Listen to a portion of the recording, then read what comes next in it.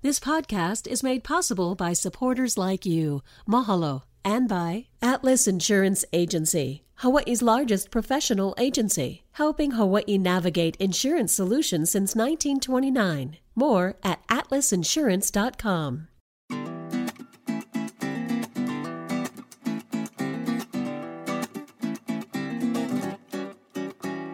Hello, Mike Kako. Welcome to a new episode of What School You Went. We start every conversation this way every week because that's what we do in Hawaii. I'm Ron Mizutani. Today we're going to be talking about opihi, the Hawaiian gold.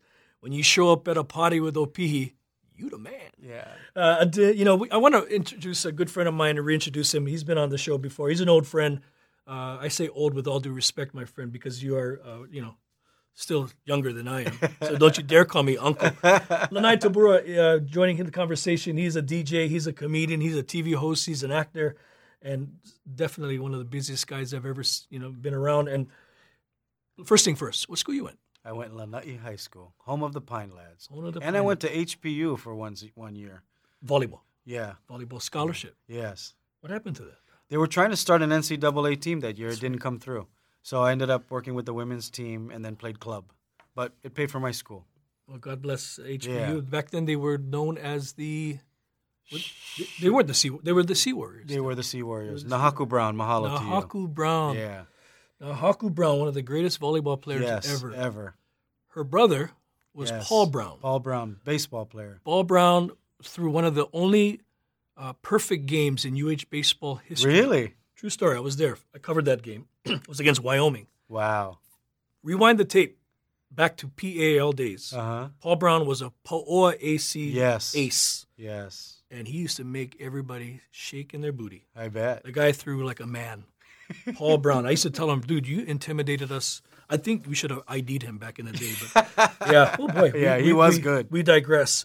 Hey, let's talk opihi, if you don't mind. I love opihi. Growing up on Kauai, it was a rite of passage. Yeah. To learn how to pick opihi correctly, safely. Yes. No take too much. Yes. Take what you need. All the lessons Tutu taught us. Don't turn your back on the ocean. Right. All of the things which very dangerous. Very dangerous. People die for this. Yes. Your memories, early childhood memories of opihi. My grandfather took me on the backside of Lanai. We were fishing for manpachi on a little boat. There was like 4 or 5 of us. And it was full moon, perfect weather. And we were close to the shore, so they said, we're not catching anything. We go pick opihi. So we got out of the boat. We were maybe only 40 yards, at the 40-yard swim. It was real close. It was shallow. And I had a umbrella case. You know when you put your umbrella in that case, that long sleeve? Mm-hmm. And that was what I tied it to my belt. I remember he gave me a belt, tied it onto the belt, and I would pick opihi and put it in there. But it was one of the only times I can remember that it wasn't rough. Wow. And it was pitched, well, it was a full moon, but it was dark, and we did it at night. And it was still scary to me. I think I was in 7th grade. Wow. Maybe. But I picked opihi before, but I somehow remember, I never forget that. Yep. That time, because maybe it was with my grandfather, and the water wasn't rough. But every other time, the water was churning. Yeah. And it was more like I was with an uncle or with somebody older, and I went with them and helped them. Instead of, it was always, no, you stay here with the bag. Oh, I know that. You know what I mean? Yeah. When you're a younger kid, and they would go pick. Right. But, it was one of those things where as soon as you picked one, you had to eat one. Yeah. You, right there. You had to use get the other shell. Yeah, you had to use the other shell first. And you eat it right there. That's your memory of a childhood, a memory of picking opihi. I, too, remember watching the bag, at Kalapaki Wall in Umalu. And then the day my grandma said, grab that knife. Yeah. You're up. I never forget that feeling of that butter knife wrapped in tape. Yeah. So you wouldn't lose it. So you don't lose it. Yeah. And I had tabis that were way too big, Uh-huh. but I felt like a man. Yes. Okay, we time it. She taught me how to time the set, because back over there where we picked was rough. Yeah. It was very rough, but it was. What side of the island is that on Kauai? By Nauwiliwili, it's now the Marriott. Okay. So right there on the south. No, not now, I bet. Oh, no, cleaned out. Clean house. You can't find opihi now on that's certain too parts bad. of the island.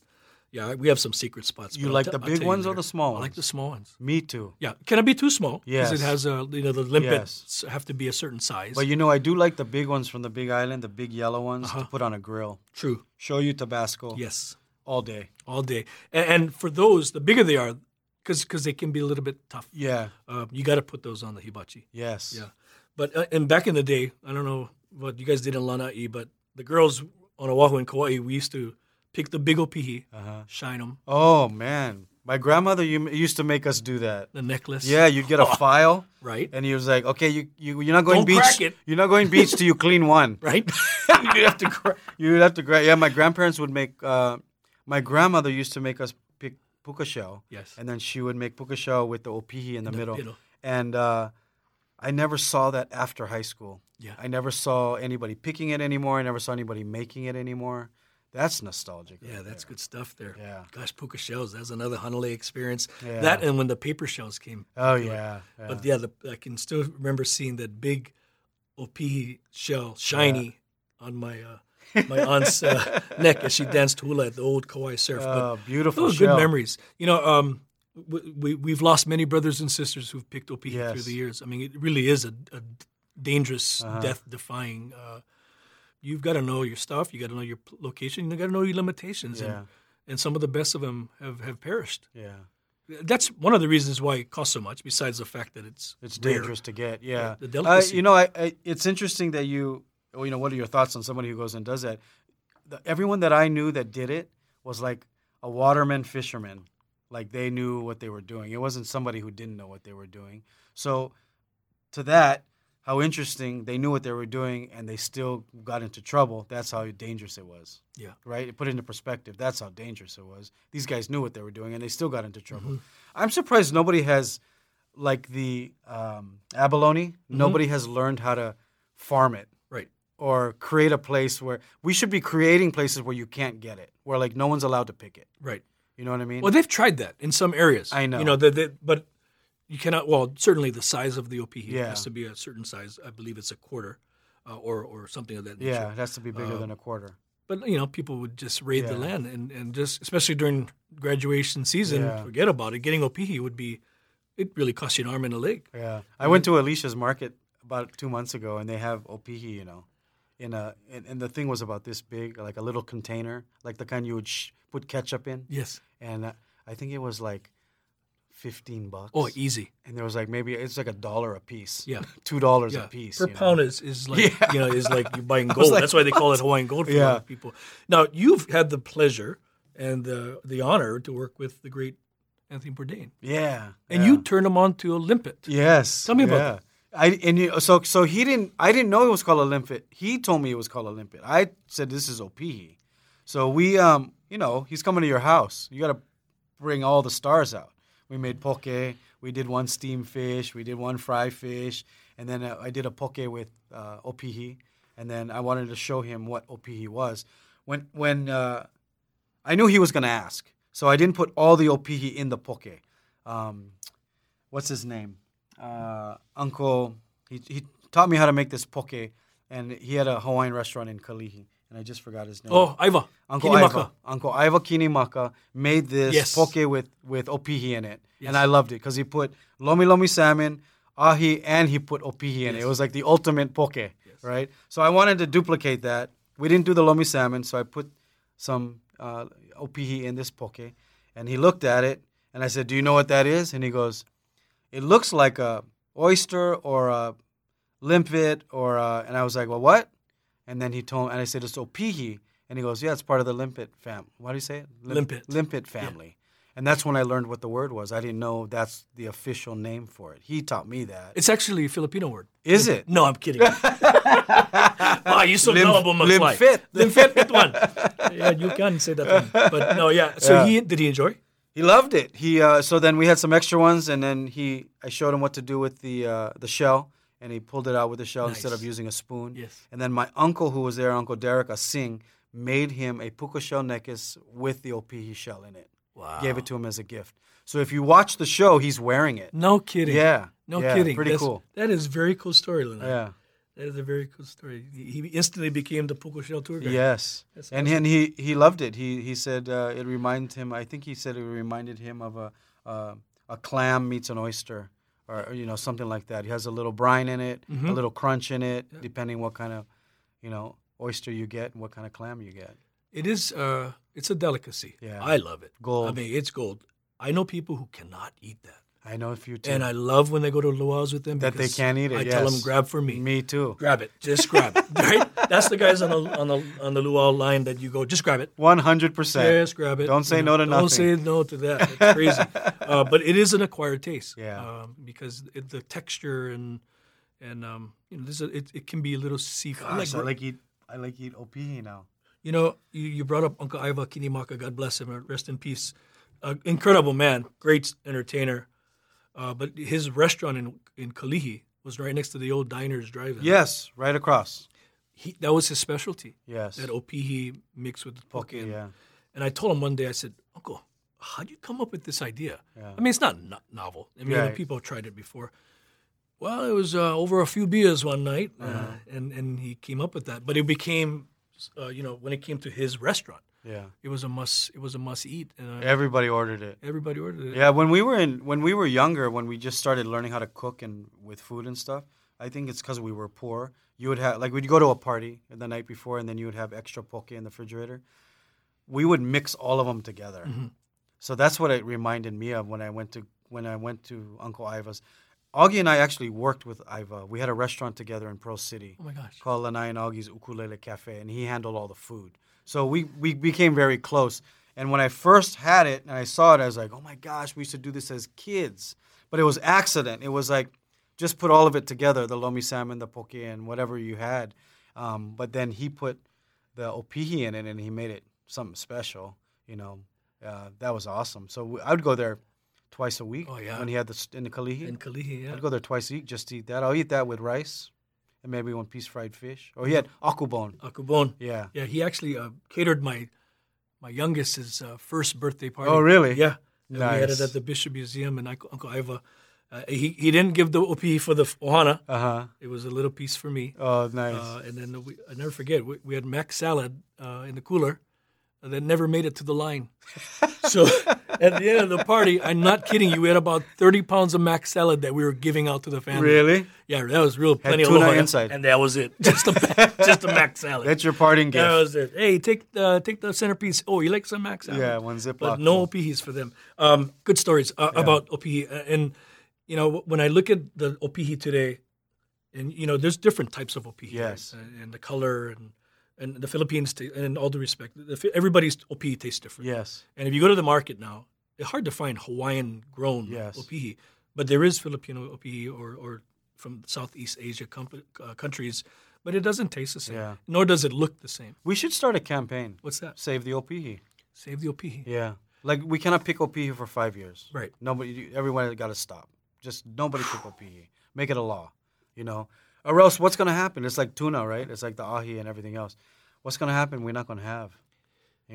That's scary. That would, you know what? That would be a challenge, Yeah, not it impossible. would be, but it's something that we need to think about. The black market would be something else. Let me tell you. Put them on the endangered list. Right. We did it. I mean, Hawaiians ate a lot of turtle back Right. in the day, right? My grandparents fed us turtle in a stew, and then not. I to heard the it was a whole new experience. Yes, ba-dum-bum. Ba-bum. Hey, Yeah, he'll be here next week. tip your way to Yeah, Hollywood. but it was one of those things where it was part of our diet, right? And then we put them on the endangered list. Now we have so many. Now we have, Now some that- people would say too many. I think the sharks. That's why the sharks are Exactly. coming around. But you can't just say, okay, everybody can eat them again. I Right. get it. Yeah. But opihi, you can do that. We should put them on the endangered list or something, and save these things because I'd like my grandkids to try it. I should call Bill Isla. Maybe he can hook We us should up. talk to somebody about it. Somebody. I know people. Yeah. They just don't know me. We do a whole campaign of different things. Save the Yes. opihi, the manapua truck. Right. What else? Molokai bread. Molokai bread. Oh my goodness. Yeah. Yes. No.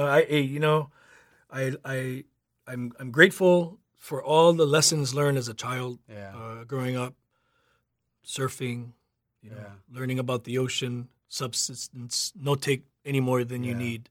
But some of my fondest memories were of harvesting opihi. Yeah. And when I was able to share that with my sons, how to pick, don't turn your back on the ocean. Right.